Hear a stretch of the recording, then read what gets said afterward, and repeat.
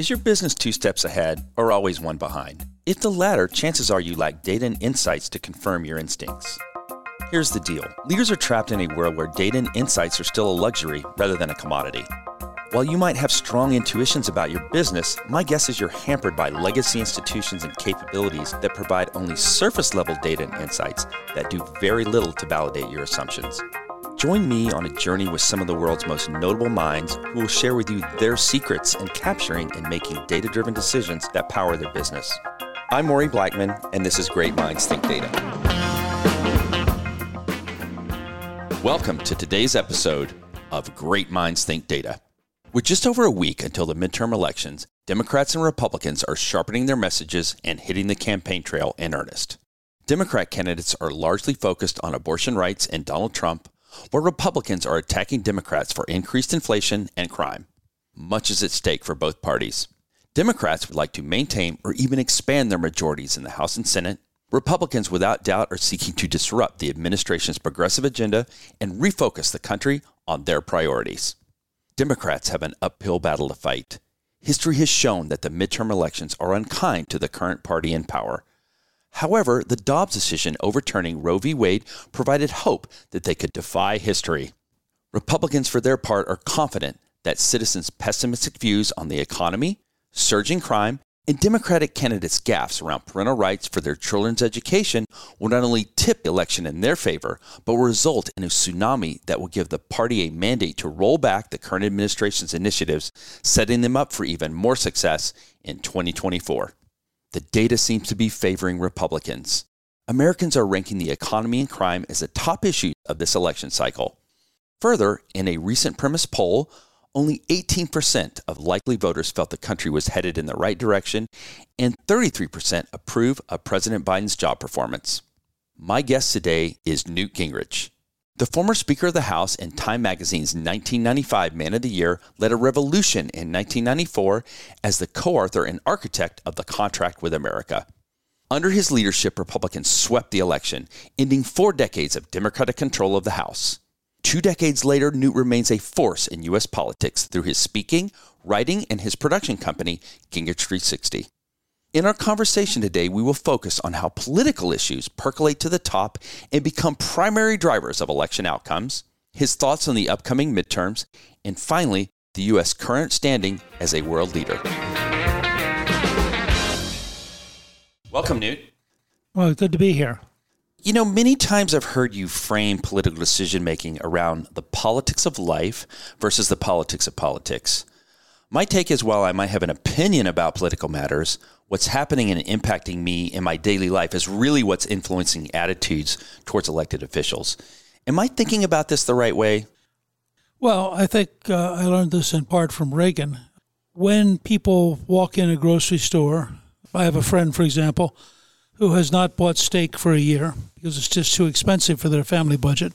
I have other friends who have really been hit by the cost of gasoline because they commute a long way to work. You have people who are very worried about crime because in their neighborhoods they know people who have been attacked.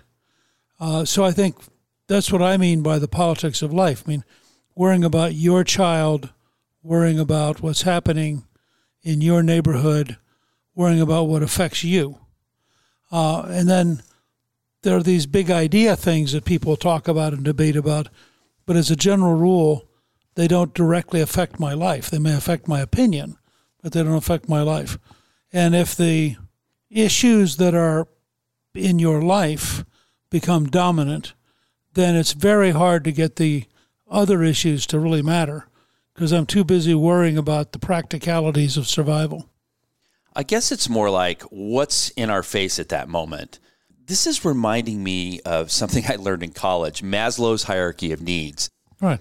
If I can't afford the basic necessities, what's going on at the higher levels of government, frankly, just doesn't matter. Right. And also, if in my life I'm experiencing something, so every night I look at the evening news and my local news reports another rape, another carjacking, another murder. I don't care what the political ads say.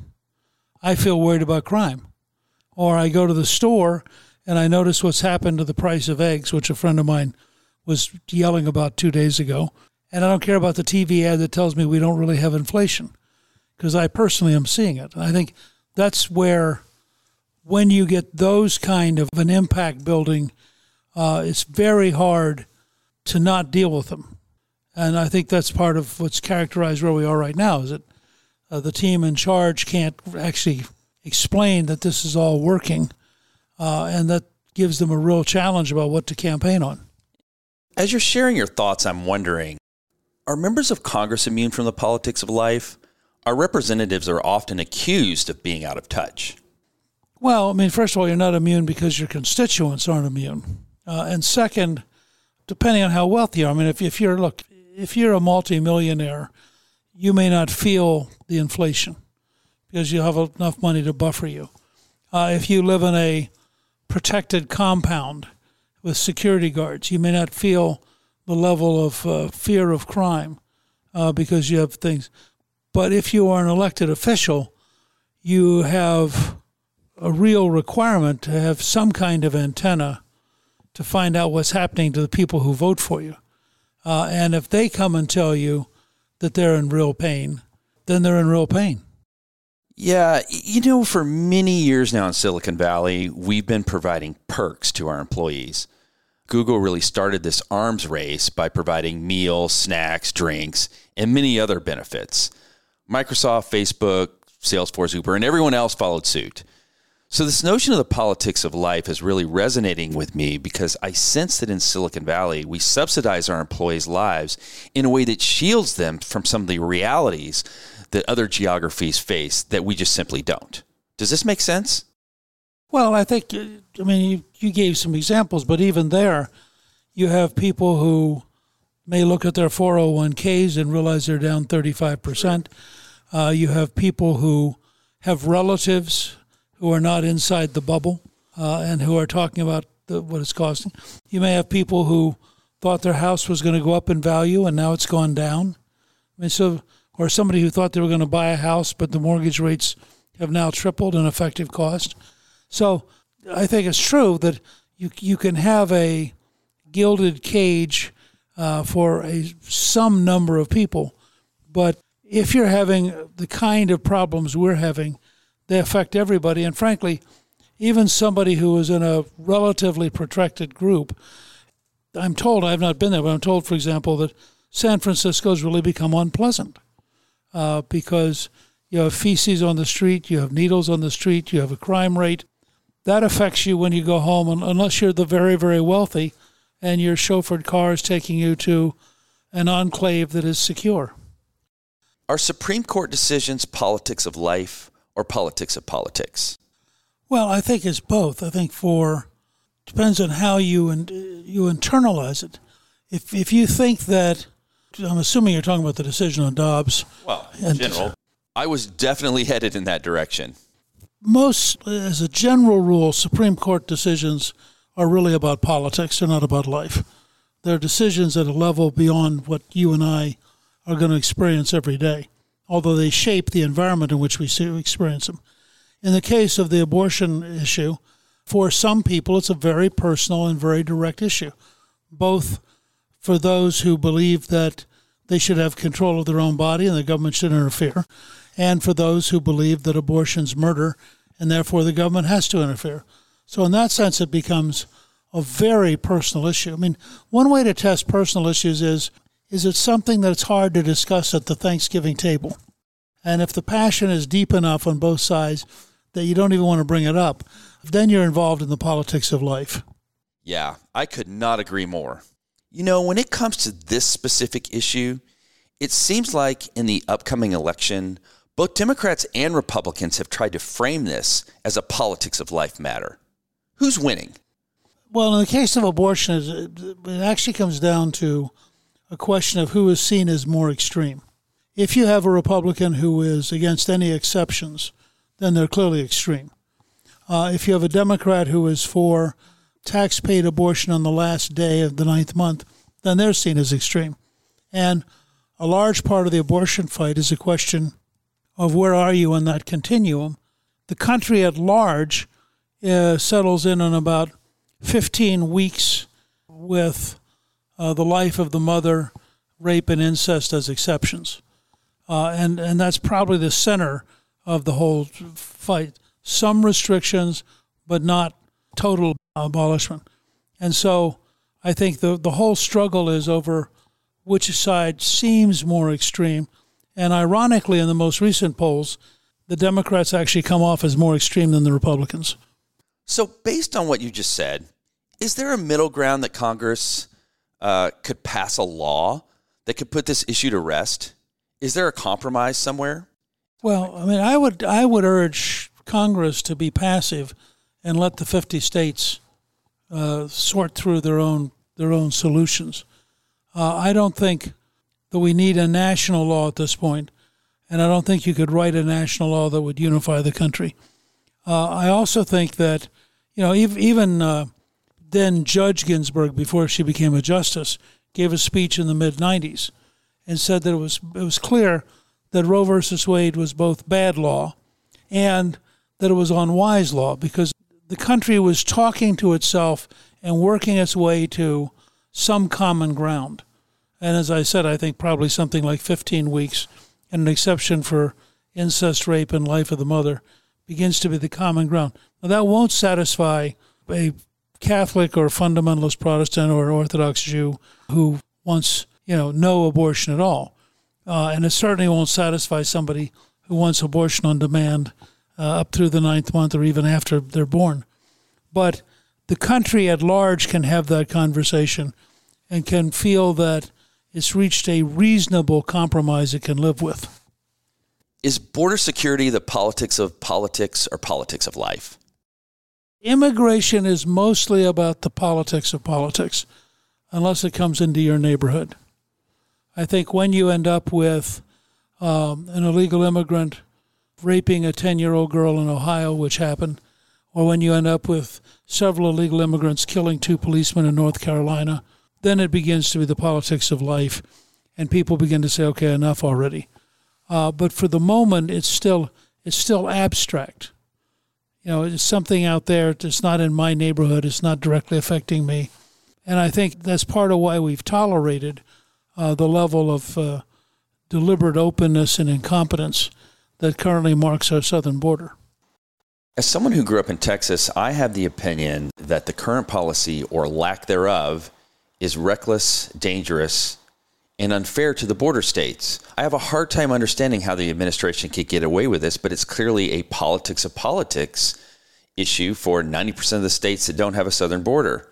And while I don't agree with DeSantis and Abbott using people by sending them to sanctuary cities to make a political statement, I certainly see that they are attempting to make this a politics of life issue.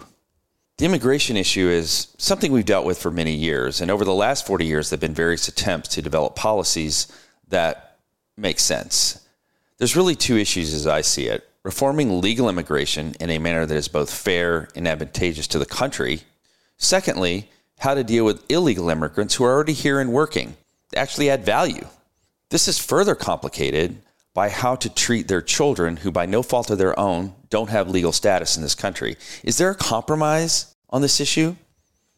I've always thought you could get to it if you were willing to take it one step at a time, but you'll never get to it if you try to write an omnibus bill because there are too many negatives that get into one. If you try to write a really big bill, it just has too many negatives, and each negative brings a group of people who vote no. So one of the lessons, I voted for the Simpson-Mazzoli Act in 1986, which Reagan signed. And Reagan says in his diary that night that he signed it because the agreement was there would be amnesty for about 300,000 people, and we would get control of the border and an enforceable work process. Well, in fact, there were 3 million people, not 300,000. We did not get control of the border, and we did not get an effective enforceable work process. So the very reasons Reagan signed it were not met. I think because of that, those of us on the right would insist that we have absolute control of the border before we would consider any other immigration reform. I doubt very much if you can get immigration reform through as long as the border remains open. There are real challenges that we have here in Silicon Valley. around this topic, but it's totally different than border control. It's around hiring tech talent. When you're a startup or a small business having to compete for talent with the big tech firms such as Microsoft, Apple, Google, and Facebook, it's impossible. These companies, with all their cash, pay engineers high six-figure and seven-figure salaries. You can't compete. So our outlet is H-1Bs. Many of us have lobbied Congress for years to get more H-1Bs into the system. Even Steve Jobs famously chastised President Obama without success. So for me as an entrepreneur, this is truly a politics of life issue. What can we do? Well, we're actually, at Gingrich 360, we're actually making a series of films on legal immigrants who exemplify American exceptionalism, because about 80% of the country favors legal immigration. So you want to separate these two very different issues. Americans are overwhelmingly opposed to illegal immigration, and they're overwhelmingly in favor of legal immigration. What about means testing? I think most Americans would favor means testing in the sense that a person who comes here has to be able to maintain themselves and not become a public burden. That was the historic position in the country, and one which we got away from to our disadvantage. I know it seems like I can't get off this issue, but it's such a hot button and personal issue for me. I ask about means testing because we allow young people from India and China to come over to California, get educated at some of the finest universities in the world. They work at our companies while getting their masters and PhDs, and then we send them back. On one visit to Washington with fellow tech leaders, we met with all the leaders from the Bay Area, and my representative, Jerry McNerney, made a shocking admission. He said, listen, I know you guys would like to staple a green card on the diplomas of every computer science PhD from Berkeley or Stanford who's come over from India or China, but it's not going to happen. Isn't that short-sighted? Yeah, in my judgment it is. I think that historically what made us unique was our ability to attract very high-quality people. If you go back and look at the Manhattan Project, for example, which built the atomic bomb, you could not have done it without European emigres. It was the quality of the European scientists, whether it was Niels Bohr or Edward Teller or a whole bunch of them, plus the British scientists, that made it possible for us to build a nuclear weapon in such a short time. And I think that historically, whether it's, Andrew Carnegie coming from Scotland and creating the largest steel company in the world, and then building 2,300 libraries as part of his legacy, the degree to which we've been enriched by people who come here, starting with Alexander Hamilton, I think is an integral part of the American story. Keystone Pipeline, politics of politics or politics of life? Well, it was the politics of politics until gas prices went up. And that's where the Democrats got into trouble, because they didn't understand that their ideological passions would have real-world consequences. And so, it's one thing to, pay off the Greens by closing down a pipeline as long as no one notices. It's another thing to pay off the Greens by making everybody else in the country mad. And what they've discovered is that on a number of areas, they have been paying off their ideological allies in a way which is infuriating something like 60 to 70% of the American people. And that ultimately comes back and really, it just bites you. Got it. Is there a way forward? If you were advising the administration on this issue, what would you tell them? I think the administration is hopeless. They are trapped in a world where the people they are relying on and the people they're listening to have a series of inputs that don't work. I always tell people you can put an egg in the freezer and it will get hard, but that doesn't mean it's boiled. And so they have this, you saw the same thing happen in Europe, where the elites all thought, we can get rid of coal, we can get rid of nuclear power, we can get rid of natural gas, and somehow we're going to wave a magic wand, and green industry and green energy production is going to bounce up in a way that would probably take 70 to 100 years of technological advance to actually achieve what they thought they could do in 5 or 10 years. Well, they're about to have a horrendously bad winter. Maybe as many as 40% of the houses in Britain may end up with black mold. because they're too moist and they're not going to be heated. I mean, we have no idea how bad this winter's going to be. I see it. And Germany obviously hitched their wagon to Russian gas. And clearly it's going to be a very, very tough winter for them as well. Right. I'm wondering, Newt, we're such a large and diverse country. Everybody's interests are aligned. Are some issues politics of life just depending on your location? Sure. The opposition to the Vietnam War on the college campuses exploded when they extended the draft to college students. Prior to that, they'd been sort of anti-war, but they hadn't thought about it much because they were all exempt. The morning that they had announced they were going to draft college students, the campuses went crazy. And it's an interesting example of the shift from the politics of politics, this affects somebody else, to the politics of life, this affects me. And I think that's a natural, you can go around and watch these things evolve and see how they change. And, if you are, heating oils are relevant in South Florida. Heating oil is a huge deal in Maine, Vermont, New Hampshire.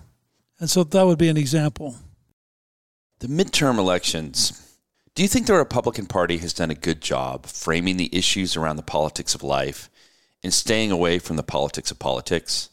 Yeah, I think partly because they're so overwhelming this year. I mean, it's when you have the level of inflation we've had, you have the level of logistics supply chain problem we've had, you have the level of crime we have, you have the level of drug overdose we have. In a sense, they shape themselves, but the Republicans have been pretty good about staying on those themes. If you look at their advertising, you look at their speeches, they pretty heavily stick with, I mean, it's pretty straightforward. It's the crisis of health, of cost of living, the problem of crime, the challenge of the border and attached to it, drug addiction and drug overdoses, the degree to which the school systems have both collapsed educationally and moved towards radical indoctrination. Those are really the four big underlying drivers. And I would say the campaigns I've talked to all get that. I mean, I don't know of any campaign that hasn't, partly because it's so obvious. Right. This is one of those cases where you don't really need a very sophisticated poll. Just go stand outside a grocery store. What advice would you give Republican candidates as we enter into this final push? Turn out the vote. I mean, if they turn out the vote, they're going to win. I don't think it'll even be close. But they just have to make sure everybody goes and vote. I mean, in the end, it's one of the things I love about the system.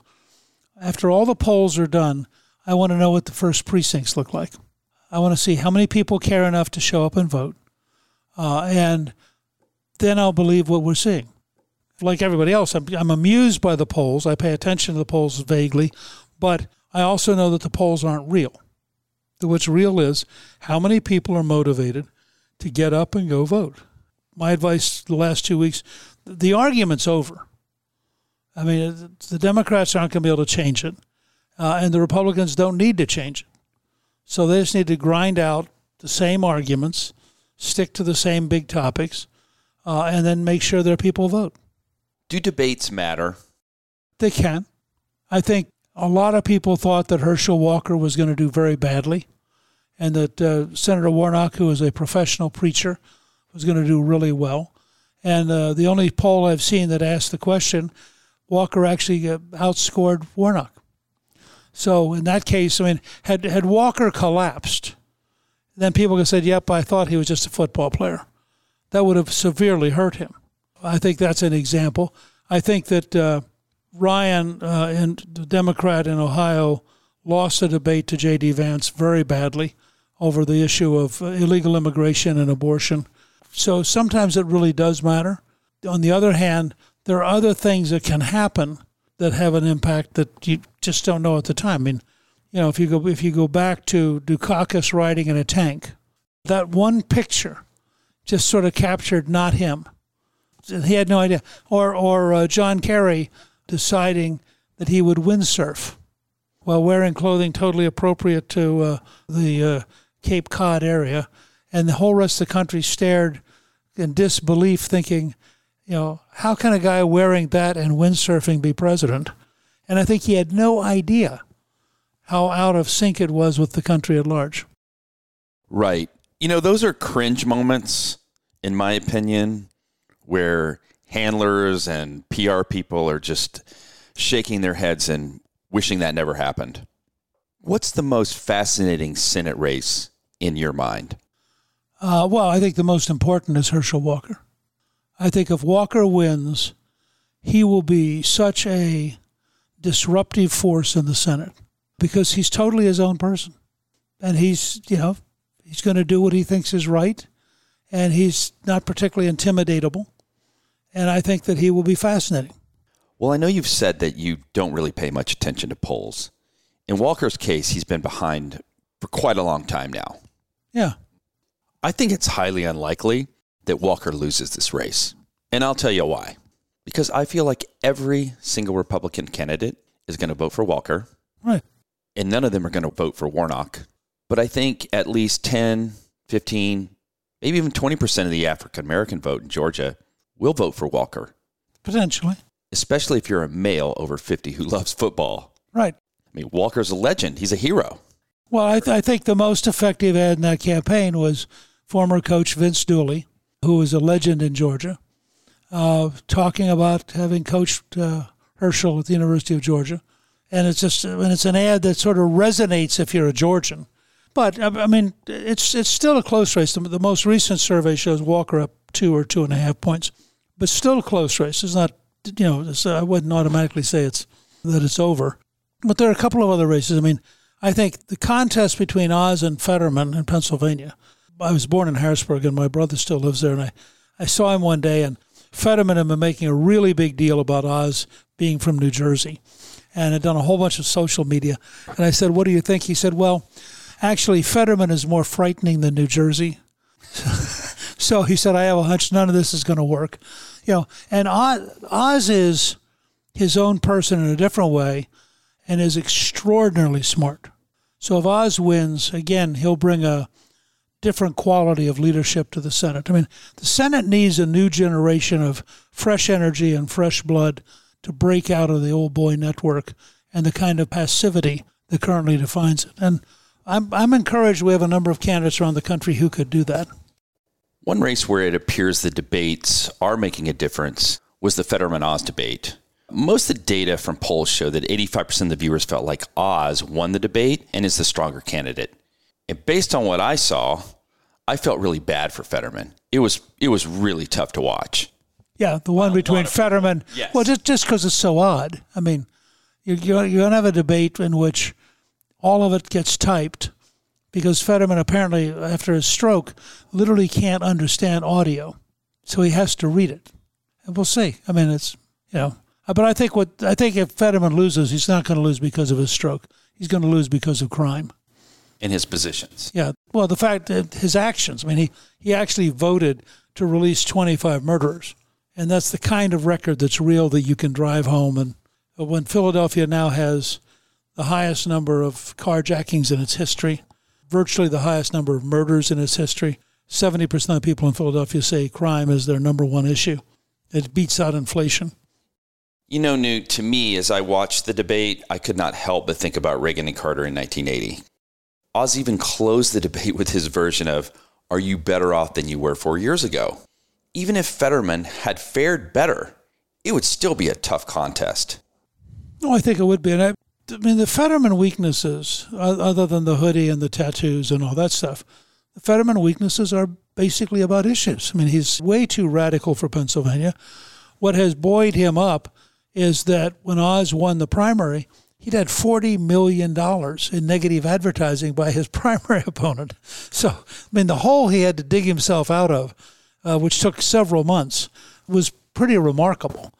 And we'll see. I was up in York, Pennsylvania last week with Oz and with Sean Hannity, and about 800 people. It was a good event. But if you ask me, I mean, races where I look and I think, now, I'll tell you, there are a bunch of fascinating races. Leora Levy is a real underdog in Connecticut, but Connecticut is changing very rapidly. They had 2 policemen killed in Bristol who literally were ambushed. They had, I think, 50,000 people show up at the memorial service, and the governor is being blamed for for having signed a bill which was pro-criminal and anti-police. I mean, so Connecticut could be one of those sleepers you look up one day. Tiffany Smiley is, by every account, maybe the best candidate in the country. Tremendous story of her husband who was blinded by IEDs in Iraq. She worked with him and fought. He became the first commissioned officer ever to serve while blind. So there are a lot of really fascinating races around the country this year. Tough race in Arizona. Masters versus Kelly. What do you see? Well, that's another good example. My personal hunch is that Kelly will lose. And that Kelly will lose because in the same 12-hour period, he voted against hiring 13,000 more Border Patrol and for hiring 87,000 IRS agents. And given what's happened with illegal immigration in Arizona, my hunch is that that by itself becomes sort of the explanation. It's gotten to be a very close race. Again, Kelly has a huge amount of money. But part of what people don't understand is if you get an underlying current or tidal wave or whatever you want to call it, the money doesn't work. For some reason, people just shrug it off and they don't pay attention to it. It would be sort of like if I was looking to buy a car this week and you showed me 15 consecutive ads for Ferrari, I still wouldn't buy a Ferrari because I can't afford it. I wouldn't notice the ads because it's hopeless. And I think that a number of these candidates, I mean, I've been through this both ways. My first experience was 1958 when the Republicans just took a real beating. We were very competitive from 46 to 58. And in 58, we collapsed in the House, and we actually didn't recover until 94 when we got a majority. Then I looked in, when we came along, we picked up 54 seats in one election cycle. I watched in Watergate in 74, the Democrats knocked us off. And so you see these patterns, and what happens is simultaneously, and this is what I look for, simultaneously all across the country, you see things start to move.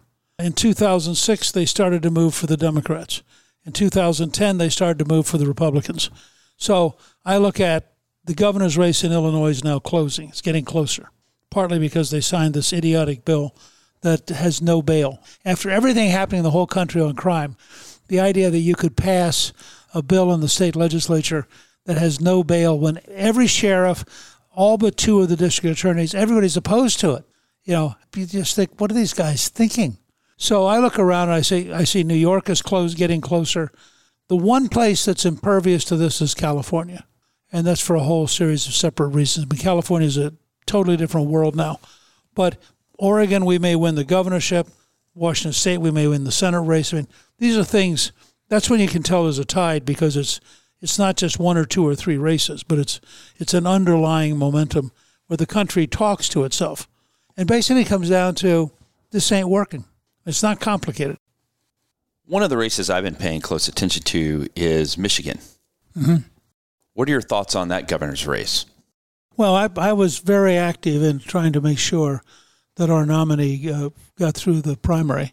And I think that she now has a real chance of winning the race. I think it's within 2 points. And she's just a very impressive person. Let's shift to international affairs. The war in Ukraine. Is this a threat to U.S. and NATO security? Sure. I mean, if the Russians learn that they can attack a neighbor and in the end occupy that neighbor, they will next take Latvia, Lithuania, and Estonia. I mean, Putin is very clear and has said publicly that the greatest disaster of the 20th century was the collapse of the Soviet Union in 1991. So from his perspective, he would like to reunify the Soviet Empire.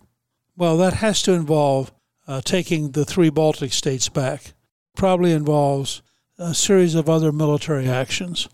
And if they think they can get away with it, they face a demographic crisis that's unbelievable. They will presently be a majority Muslim country. The Russian population is shrinking. Russian men now live about the same age as Guatemalan men. Between alcoholism and suicide, they are a population in decline. The other one, by the way, which people don't pay attention to, is China. The consequence of China's one-child policy is that by 2070, China will be about the same population as the U.S. I mean, it would be the most stunning demographic change in the world. Is the war in Ukraine an area where you would agree and align yourself with the administration's policy? I would have been more aggressive. They wanted to do enough to keep the Ukrainians in the war, but not enough to force the Russians to escalate. And as a result, they cost the lives of a lot of Ukrainians unnecessarily. I think had we transferred weapons faster, had we been willing to provide them information faster, they would have beaten the Russians much faster. As it is, the Ukrainians are getting better and better at what they're doing, and the Russians may have to go to nuclear weapons just to balance the battlefield. I mean, Putin has got some very tough decisions to make. Is a nuclear strike a possibility? Absolutely. They have an absolute doctrine of using tactical nuclear weapons. We had the same doctrine for 30 years. And they see a real distinction between using a tactical nuclear weapon to take out a military site and using a strategic weapon to take out a city. So I absolutely believe they could do it. They probably won't, but we should not assume automatically, nor should we assume that this thing can't escalate in a way that becomes very, very dangerous. What should the U.S. do should there be a nuclear strike? I think we have to hit them very hard. We have to convince the Russian elites that they will cease to exist if they don't get Putin under control. Does the cost of the war concern you? No. We throw away more money in COVID relief. We had $20 billion stolen from the California Unemployment Compensation Fund. You know, if you could just mop up all the thieves, you could pay for many Ukrainian wars. Fair point. How would you characterize our policies and relationships in the Middle East right now? Totally screwed up. I mean, Biden took a totally winning hand, which Trump had created, in a way which I was frankly very surprised by. And Trump had convinced the Saudis that they could trust him. He had begun to build a real relationship in the Abraham Accords, which would unify Israel with the Arab states against Iran. The Iranian religious dictatorship is the mortal enemy of the Arabs and the mortal enemy of Israel and the United States. Obama, for some reason, got in his head that Iran was the pillar on which we would build a Middle East. And so with John Kerry's utterly incompetent and out of touch with reality leadership, we sent, I think, $1 billion in cash, which if you think about it, I mean, you couldn't do a movie this stupid. And we did all sorts of other things to try to make the Iranians happy. They were quite happy to get the money. That enabled them to pay for more terrorism and more military adventurism. And Biden has gone back to that policy, which has totally infuriated the Saudis, has convinced everybody in the Arab world they can't trust the U.S., and convinced the Israelis that they have to prepare for a preemptive war because they are not going to allow the Iranians to have a nuclear weapon that could threaten basically a second Holocaust. I mean, 2 nuclear weapons is a Holocaust. What can we do to right the ship? Well, I think you have to have a huge election in 22 and a huge election in 24, and you have to hope that the team that gets elected understands how profound and how deep the reforms have to be. And I would say, looking at somebody like DeSantis in Florida, we have a generation of governors who are really very impressive. Abbott in Texas would be another one, Kemp in Georgia. I mean, these guys have really taken on the bureaucracy, they've taken on the policies, and they give me some hope that you really could see a very profound shift in the U.S. in the next 4 to 6 years. Newt, comments and thoughts on our relations with China today. And I think it was really interesting that when Speaker Pelosi was planning a trip to Taiwan, and many in the administration, many even in her own party, many in the media were discouraging her visit, you basically stepped up and said she has to go. Why? Well, I mean, first of all, I was the only other senior government official to visit Taiwan. And when we did it, it was very deliberate and against the wishes of the Chinese communists, who nonetheless invited me to China to give several speeches. The only agreement we had was we had to go to Japan to go to Taiwan. We couldn't fly direct from China. But we didn't back down at all.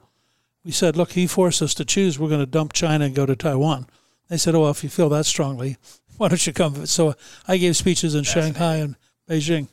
once she announced that she was going to go, she could not back down. I mean, you couldn't allow the Chinese communists to think that they can blackmail the Speaker of the House.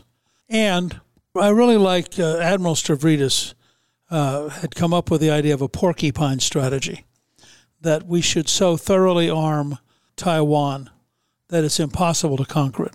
Now, there are some secondary problems because if they wanted to, the communists could probably create sort of no-fly zones and no shipping zones, and they could make life a lot harder. On the other hand, that's a game two can play. The last time, I don't remember which year it was, but there was a point where the Chinese communists tried to take a very small island that's about 6 or 8 miles off the coast of China and got a very bloody nose and lost 9,000 troops trying to do it. And people forget that amphibious landings, other than the United States, nobody has done amphibious landings very well, ever. And when you start talking about the German army at its peak could not cross the English Channel, which is 21 miles across. The Straits of Taiwan are 140 miles. Trying to launch an amphibious campaign across the Straits is a very formidable undertaking. And my hunch is that having watched the Russian army fail, that Xi Jinping is sort of saying to himself, I'm not sure my guys could do much better because they've never been in a real fight. And I mean, it's one thing to have peacetime maneuvers. It's another thing to engage in a real fight.